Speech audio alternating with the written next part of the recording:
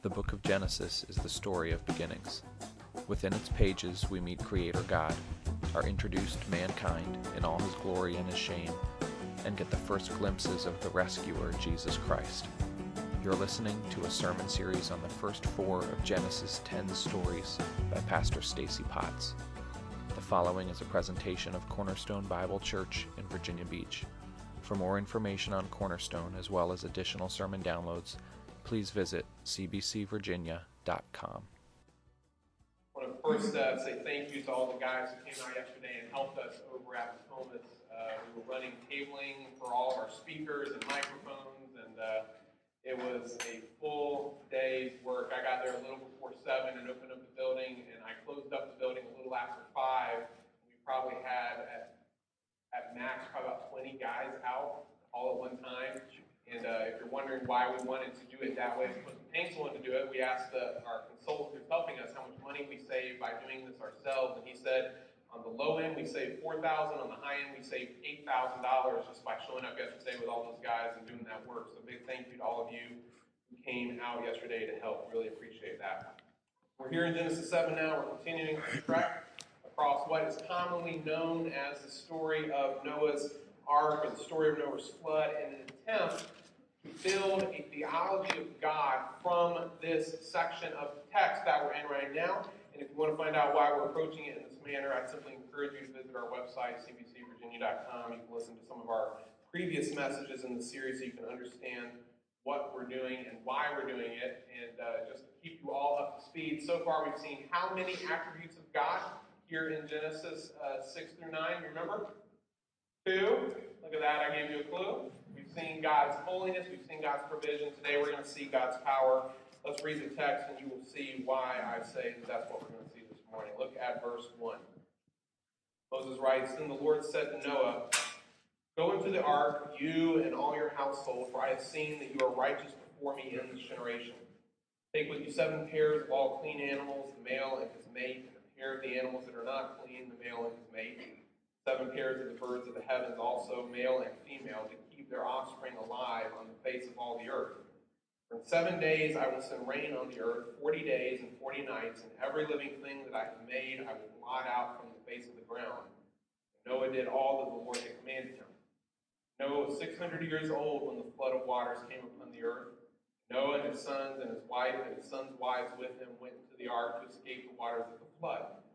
Clean animals and of animals that are not clean, and of birds and of everything that creeps on the ground, 2 and 2, male and female, went into the ark with Noah, as God had commanded Noah.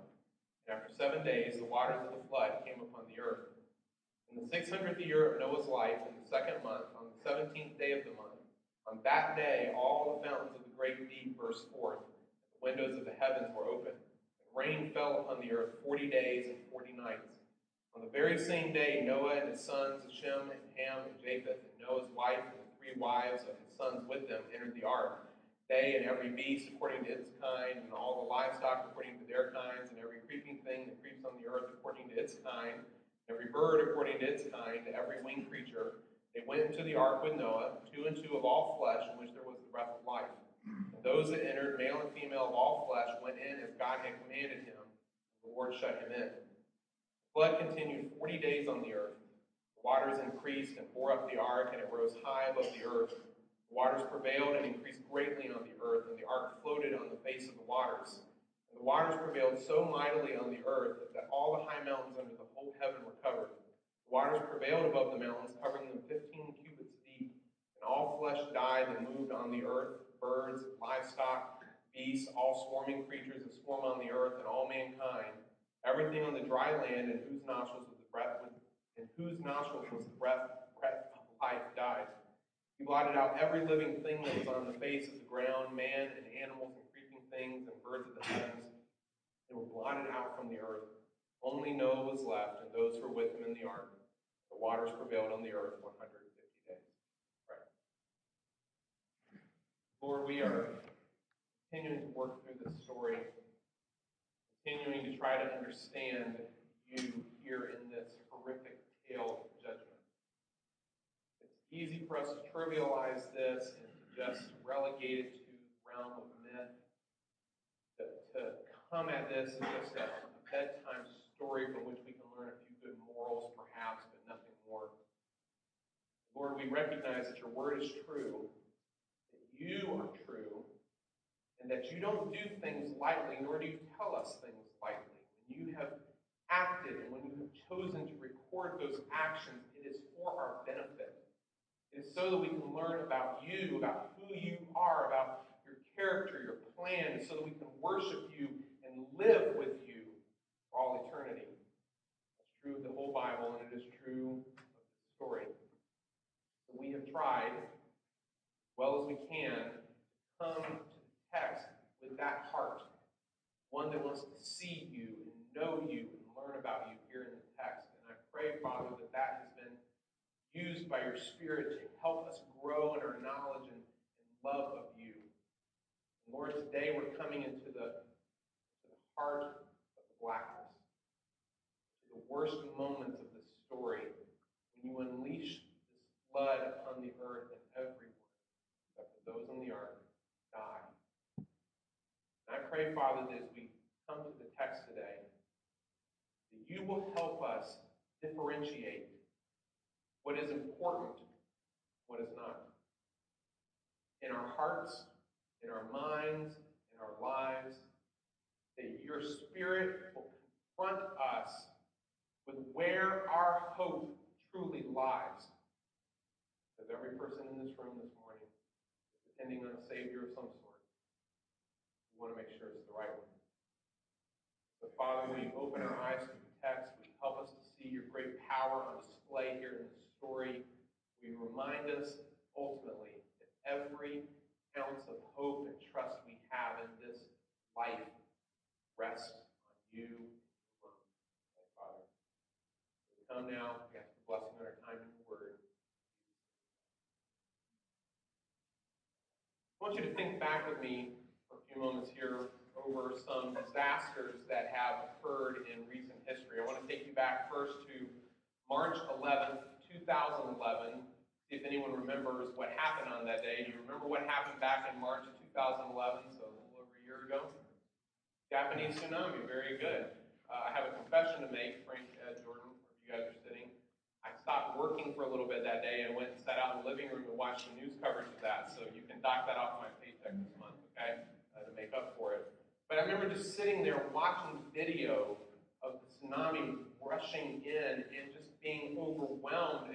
It's almost fascinating and terrifying all at the same time, seeing those waves washing buildings and cars and everything else away that was out there. And within 24 hours of that event, the world was flooded, no pun intended, the world was flooded with news stories and reports of all kinds of things in relation to the tsunami.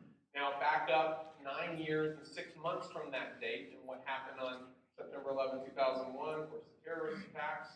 And I'm sure that all of us remember exactly where we were and what we were doing. I was at work, and I remember we ended up actually getting off work a little bit early, but as I was driving around trying to get back to the warehouse where I worked, I was looking through the radio stations, and every single radio station that I remember had tuned into coverage from one of the major networks of what was going on. I mean, the news was all that was on. I remember that at some point in that early afternoon period, they announced that the Virginia Pilot was going to give special afternoon edition of the paper, giving everything that was known up to that moment on the events, and that was only about 6 or 7 hours after stuff had happened. I went to the 7-Eleven on the corner of Battlefield and Great Bridge and bought a copy of that paper. I still have it to this day. It was about 12 or 14 pages long in only 7 hours, and of course we know all the news coverage that occurred in the days, months, and years since then.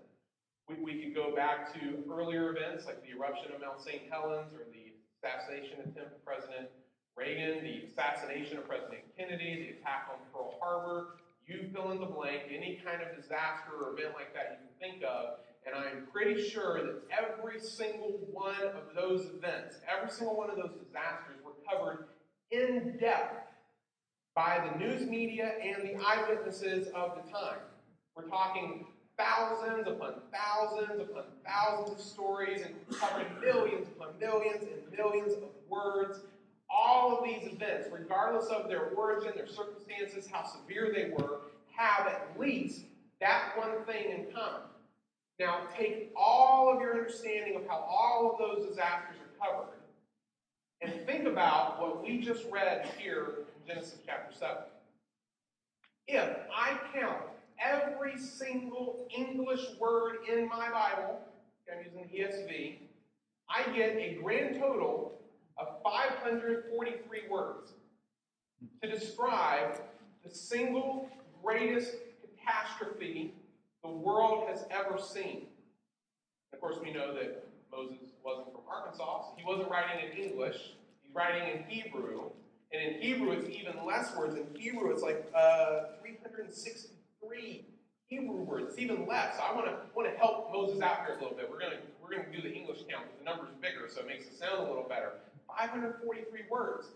But mind you, that's only if I count every single word in the chapter. If I only count the words that have to do with the flood itself, and not with Noah and his family and all the animals getting onto the ark, if I just count the words about the flood itself, it drops down to less than 250 words to describe the single greatest catastrophe the world has ever seen. Now, does it in any way, shape, or form seem strange to you that when Moses has the opportunity to write down the very first true account of the flood, that he only gives less than 250 English words? I didn't do a count in Hebrew for this, but 250 English words of that event? I mean, if it was me and I was writing about it, I was the first one, I'm going to record it for you, I'd want to write about how people were affected who were outside the flood. Not just that they drowned, but what did they think? Could they hear the screams coming from outside? Could they see animals scurrying away, trying to escape the waters? I want to hear how Noah felt inside the ark, what the animals did when they were reacting. I want to hear what it sounded like as the rain is pouring down and the waters are rushing up around the boat and they start to float for that first time. I want to include as many details as I could. So to not include all those things, which of course is what Moses has done, he's left it all out, seems really, really strange, right? Well, yes, if you think that the purpose of this story is to tell us something about the flood itself.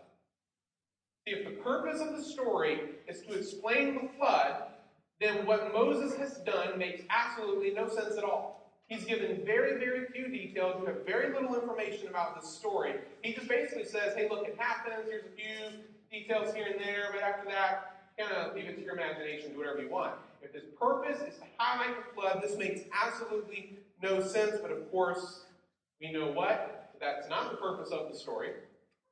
That his purpose is not to draw our attention to the flood, but that his purpose is to teach us something about God, about his character, and about his plan. He wants us to know who this God is. And so all of the details about the flood are really just, they're just like a minor emphasis in the story.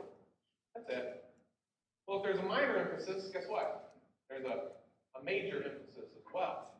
And so as we look at this chapter this morning, what I want to do is to look at the power of God, which is on full display here in chapter 7, along these two lines, along a minor emphasis first, and then along a major emphasis second. Because as we see what God is doing here in this chapter, it's going to open our eyes not simply to him and his power, but to where our trust in all of life really truly lies. And so let's look here at chapter 7 this morning. Let's look at these two emphases here on this in the story to understand who our God is. And so let's start with the minor emphasis of the story, which is God's power over creation. Again, if you think the purpose of the story is to teach you about the flood, then this won't make any sense to you, but I'm telling you, it is not the purpose of the story. This is the minor emphasis, and so we're going to start here. And as we look through chapter 7, you can see God's power over creation in three distinct ways. First, you see his power and his authority over man.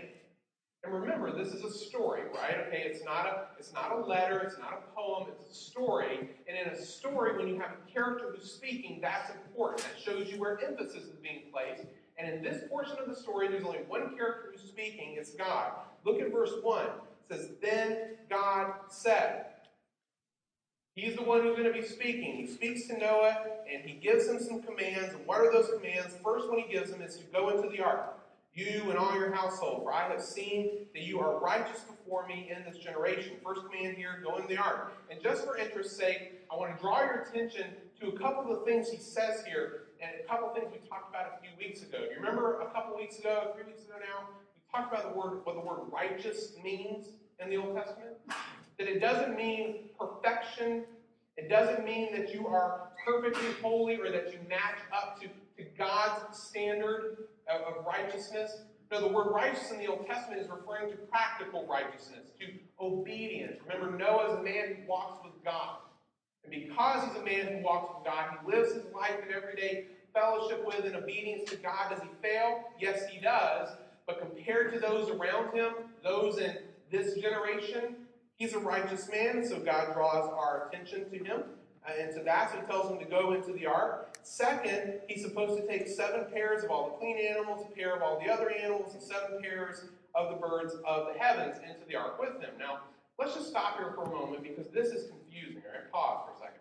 This is confusing to a lot of us because we just don't think about the animal world in this way of clean versus unclean animals, at least not officially or universally. You might privately think about them in that manner, but we don't have any major system for doing it. I went to lunch on Thursday with a group of pastors here in the area.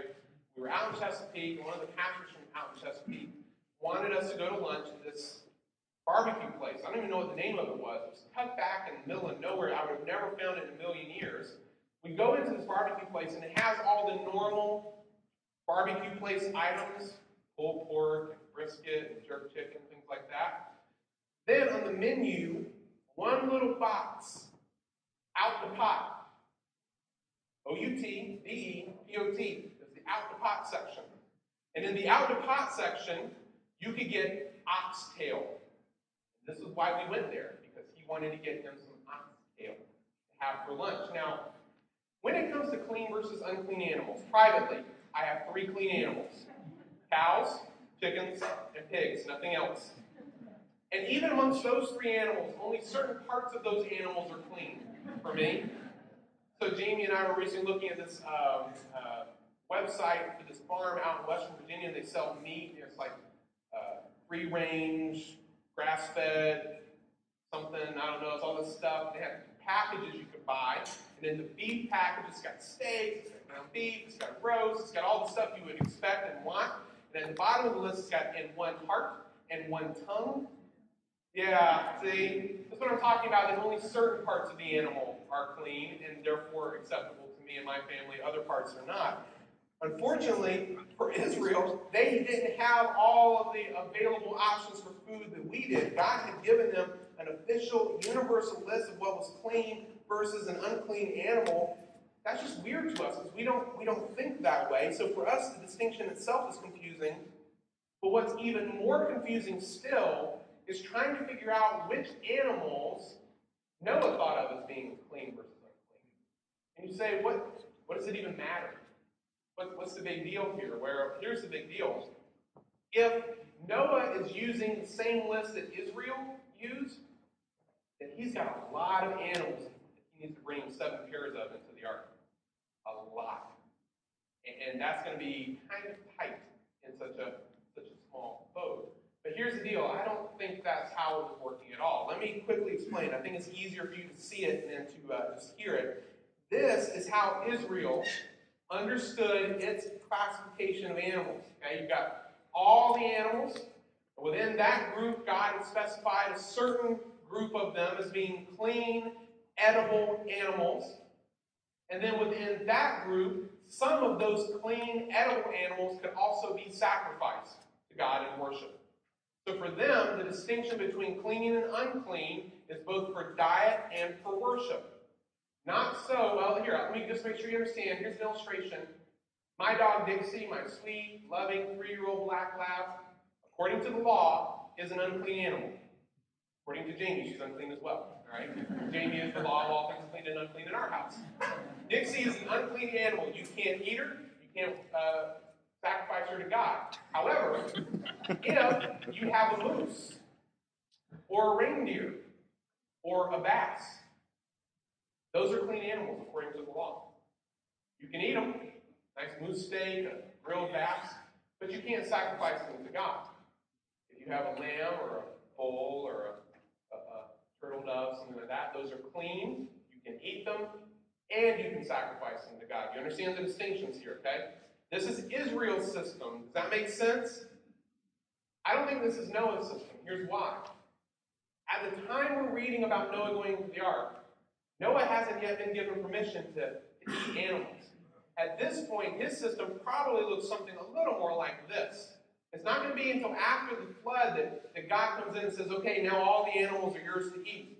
When you get to chapter 9, guess what? It's all the animals are okay to eat. There's no clean, unclean animals for eating. It's simply eat anything you want. Anything that moves, it's yours. Take it, go. I have a feeling, a suspicion, that here in the text, as we're reading this account, that he's supposed to bring these specific animals in greater quantities.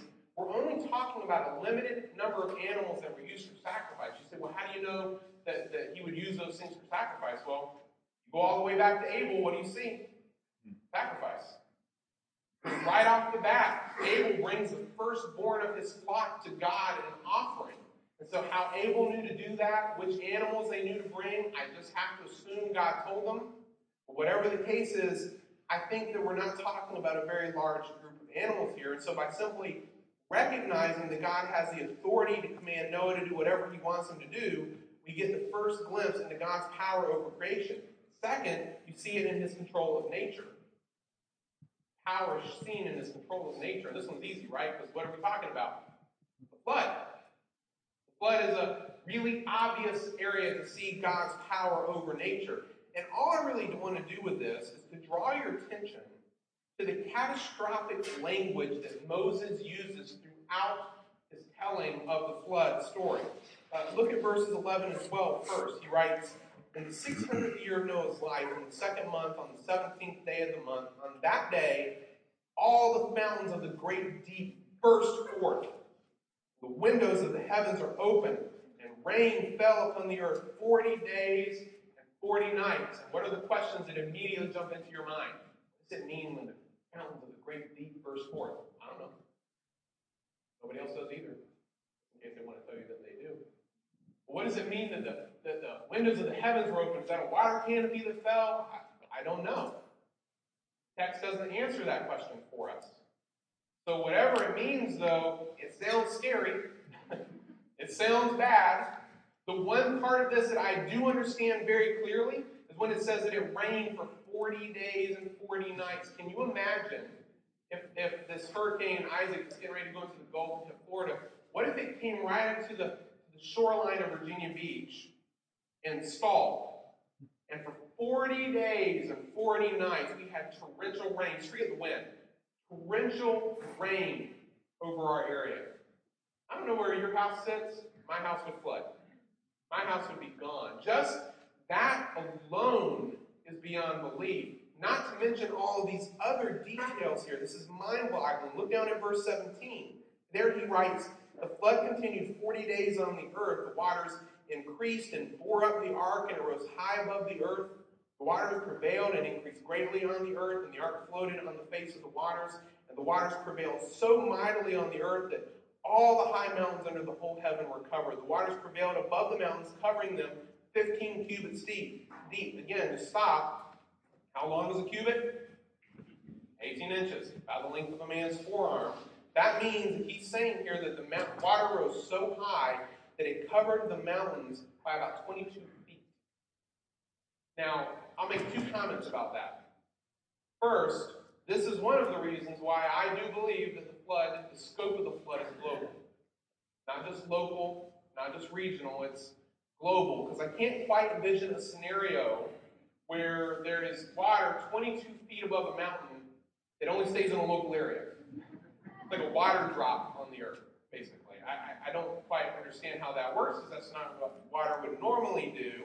However, the second thing I would say is, you understand there's not that much water on the earth today to cover all the mountains today by 22 feet of water. It's not. If you level the whole earth out, so I read, if you level the whole earth out perfectly flat, raise up all the valleys, lower all the mountains, perfectly flat round earth, the oceans would cover the earth by about 12,000 feet of water. That sounds like a lot. That's not how the earth is, right? Mountains and valleys and oceans and all these other things. So how do we reconcile what Moses is telling us with what we see around us? Well, I can't fully answer that question for you either, but I can say this. Remember what we talked about in our introduction. We went through those 3 weeks of introduction. I said that in all of these things that we ask, and all these questions and all these theories, we have to remember that we don't know what baseline we're starting from in these conversations. We don't know what the world looked like before the flood. We can assume that it's this or that, but we don't know for a fact if this is as cataclysmic as what he's describing. It is possible that the world we see today is absolutely nothing like the world before. Absolutely nothing. Like, that sounds crazy. Maybe it is. I'm just simply pointing out that without knowing the baseline, I can't pass a judgment one way or the other. What I can say for certain is that whatever the right answer is to the scope of the flood, I know what I think it is, but whatever the right answer actually is, Moses is clear on this particular detail, that no people or animal or birds flew up or climbed up to the top of the mountain and escaped. None of them went somewhere else where the flood wasn't and were able to survive as a result, because he says here in the very next verse that all flesh died. All of it. Regardless of what you think of the scope of the flood, the consequences are not in question.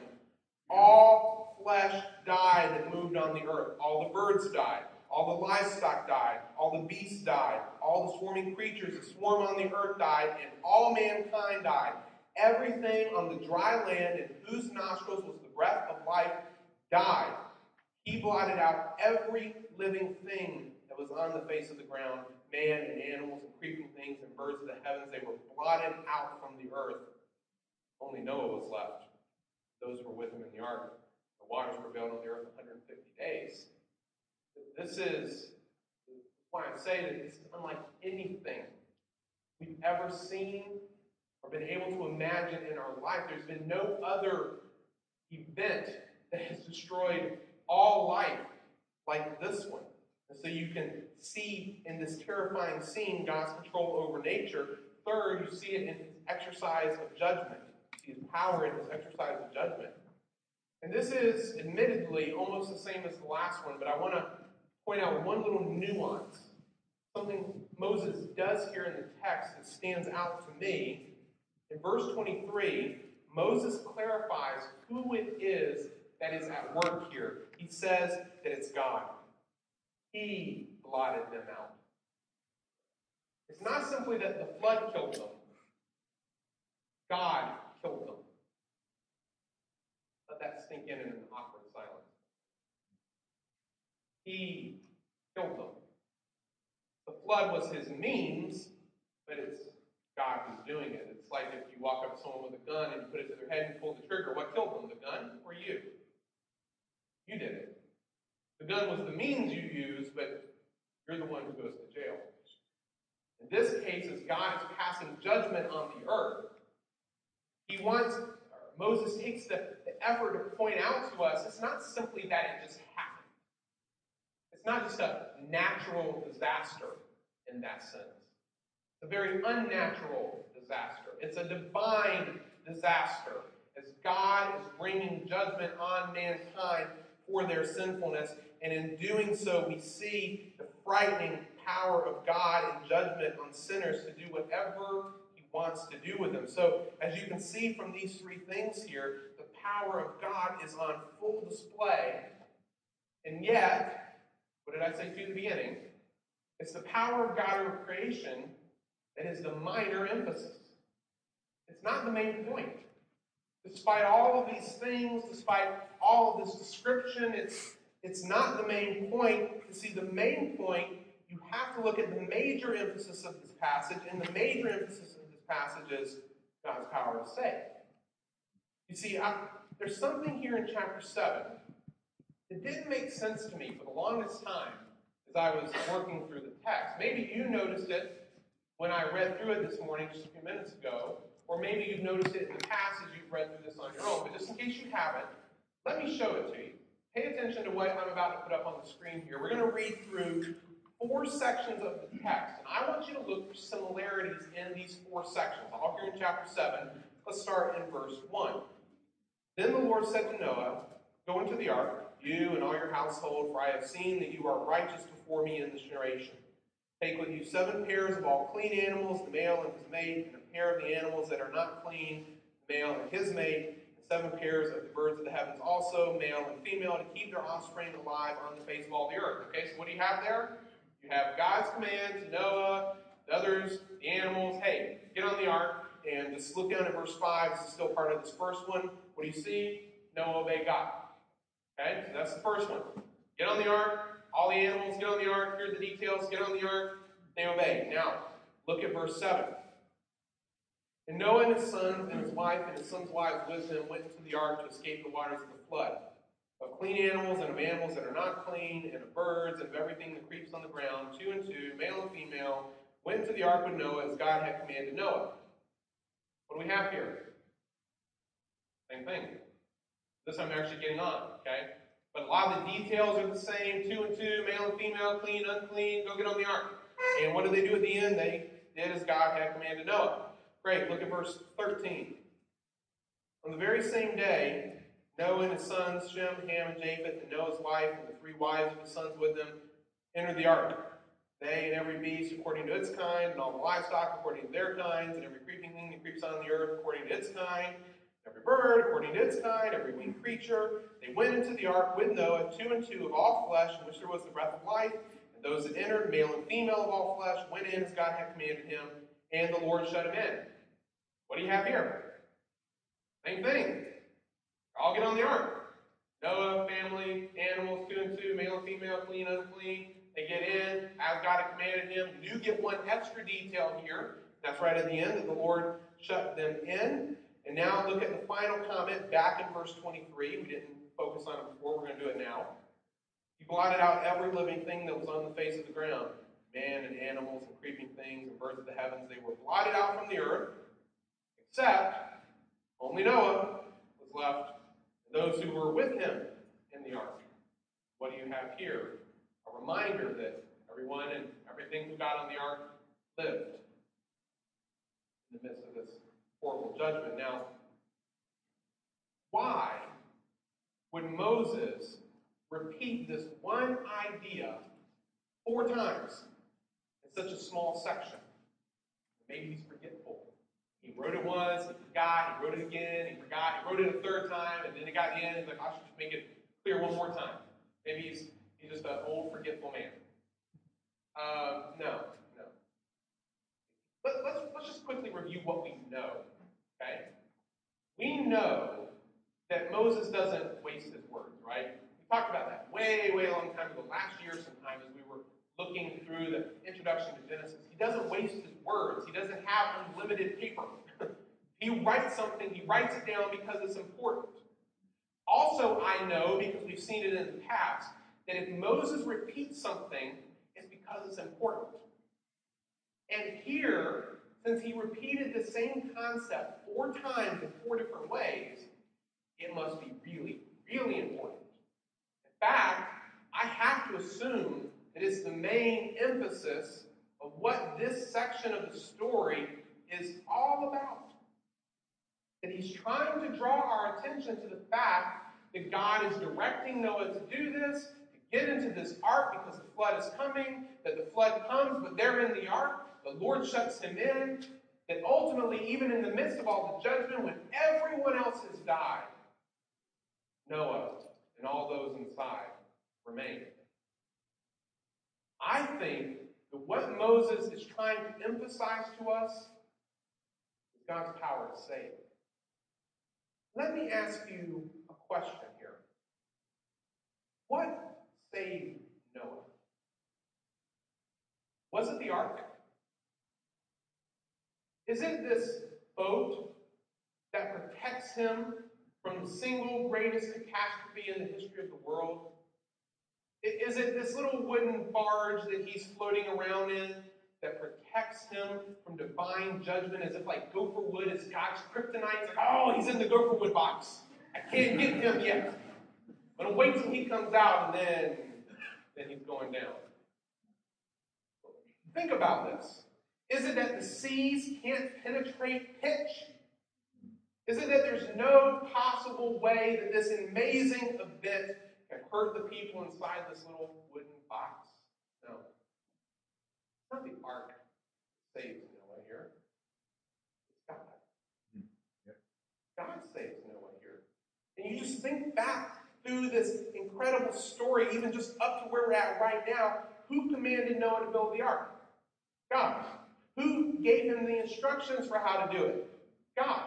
Who told him when it was time to go in to the very day when he needed to enter? It's God.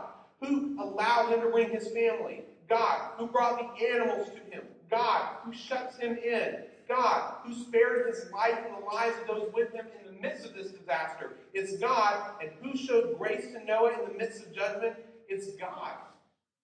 What we have emphasized for us here is God's power to save in the midst of anything.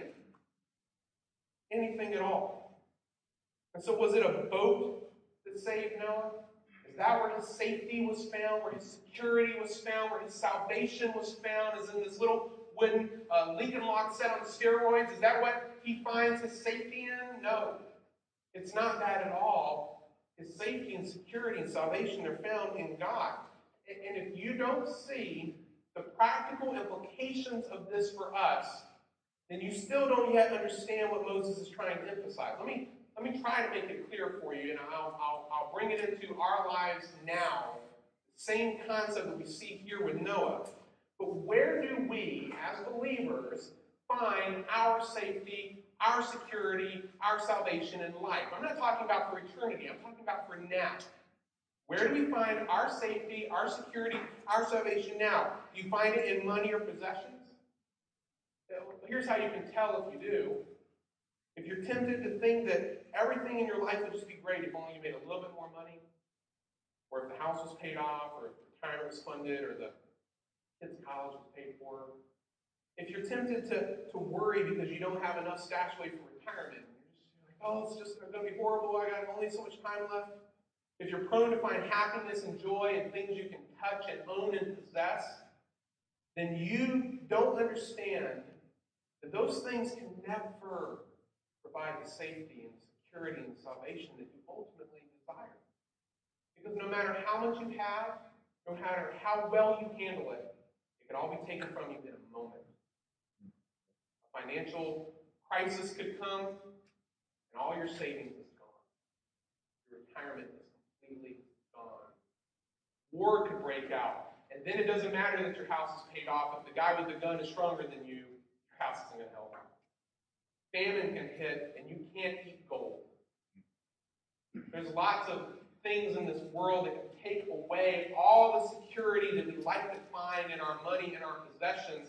None of those things ultimately can provide the safety and security that we say we desire so much, and yet we put our trust in them. Maybe that's not you. Maybe your security, your safety, your salvation is found in family and friends and other people. Here's how you can tell. If you feel incomplete when you're all alone, if you think that your life would be over if you were ever to lose your spouse, your children, or if you never get a spouse or a child, if you're tempted to find your self-value, your worth as an individual in the opinions of other people, then you don't understand those things never will be able to provide the safety, the security, and the salvation that we say we desire. Because no matter how tightly you hold on to the people around you, you can't protect them forever. So on your way home, get in a car accident, you lose your spouse, you lose your child, what do? Horrendous. Where is your trust? You long for the friendship of others and it's not there. What do? Where is your trust? There's no safety, no security, no salvation in those things. Maybe for you it's health and fitness is where you find your safety, security, salvation. Here's how you tell. If you're tempted to focus your life on exercise and physical achievement, if you somehow think that it's up to you to keep yourself healthy through anything and everything that comes up in life, if you're prone to worry about all these things to the point that it consumes you, then you don't understand that there is no safety, no security in any of those things. Because you can be the most fit person in the world and a heart attack won't care. Disease doesn't follow you to the grocery store and look at your list to see whether or not it's going to affect you. Understand, none of these things can save. There's no security, no safety in any of these things. And I could keep going, but here's my point. It's not wrong for us to plan for the future financially, is it? It's not wrong to do everything we can to protect the ones we love. It's not wrong to exercise and try our best to be healthy. The problem isn't in the doing of those things. The problem comes when we trust in those things. It's at that moment that those things have become idols, little saviors, in whom we place our trust. Noah was right and wise to build the ark as God had commanded him. The ark didn't save him. The ark is nothing if God's not in it. The ark is nothing if God's power doesn't uphold him and protect him and save him in the midst of this. And the same is true for us today. Look, believers, I'm talking to you. We say that we have placed our hope and trust in the gospel, in the death of Jesus Christ on the cross for our sins. We say that this is the only hope we have for being made right with God and spending eternity with him, is the blood of Jesus shed for us, and we're right. That is the only hope we have. He is the only Savior who can save us from sin. And yet for far too many of us, when it comes to pretty much anything else in life, we look for other saviors. We do. And so I can trust that God will save me, that Jesus can save me from hell, but he can't save my marriage. No, I gotta have to find another savior somewhere else. Probably me. I probably have to be my own savior for my marriage. Oh, Jesus can save me from sin, that's no problem. But I'll have to find some other savior to take care of all my needs in this life, because, well, it'll probably be me. I'll be my own savior for those things, because I can handle it. Jesus can't, or won't, or whatever we think. Now, we never say that stuff, but that's how we act. That's how we live. How sad. Can we not trust him to care for all of our needs? Is he not the same one who cared for Noah in the midst of this flood and protected him from start to finish? Do we really think that the one who loved us so much that he gave his son to die for us isn't there meeting our needs each and every day? Brothers and sisters, we've turned from the Savior to so many lesser saviors in so many different areas of life. And if this is where you're at this morning, then let me just simply stand here as a reminder. You know this. You know it in your heart. But let me stand here as a reminder to you that it wasn't the boat that kept Noah safe. It's not your job. It's not your bank account. It's not your 401k. It's not your spouse. It's not your kids. It's not your house. It's not your friends. It's not your physical fitness. It's not your diet. It's not anything else. The fears you have for the future will never be allayed by anything you can do on this earth, and you will never find safety, security, or salvation in any of those things. They are altogether lesser saviors. Our hope, our trust, our security, our safety, our salvation is bound up in the character, goodness, and the power of God alone. So I urge you this morning to place all of your hope in any trial you have in your life right now. Father, forgive us. We love you. We say we love you. We sing songs to you and praise, and we mean them. And yet we are so prone to wander search for a lesser salvation and lesser things. Not remembering that you are the great God who takes care of the sparrows, who clothes the lilies of the field. You cared for Noah in the midst of the greatest single catastrophe this world has ever seen. In the midst of your judgment, you showed him grace. There wasn't a wave that could capsize that boat because you were with him. And Lord, for many of us, we have gone through trials, troubles. We've had struggles. We've had hardships. And in the midst of those things, we are so tempted. We're so prone to want to find safety and security, salvation in lesser things, forgetting that you love us. That the same gospel that proclaims that your love is so great that you sent your only begotten Son to die for our sins says that you are our Father. You're our Father. You're not just our God. We're your sons and daughters. And you love us. And you will care for everything we need. In our selfishness and greed, sometimes we feel that that's not sufficient because we want our wants as well. You promise to meet our needs. You always do, even when we don't realize it. So we come this morning as a body. We seek your forgiveness. Forgive us, Lord, for not remembering who you are. Not remembering that our safety, our security, our salvation in life is tied up in you, not in the things we can see. Things we can see can be taken in a moment, but you will never. So, Lord, I pray that you will help us as people, as your children, to be reminded each and every day what is really in our hands. That's nothing. We come to you empty-handed, and we place all of our hope for any and every area of life into your hands. Because you are the one who can uphold us in the midst of anything. So, Father, I thank you. I thank you for your power. I thank you for your love, for your goodness to us. You are a good and faithful Father who cares for us. Help us never to forget that.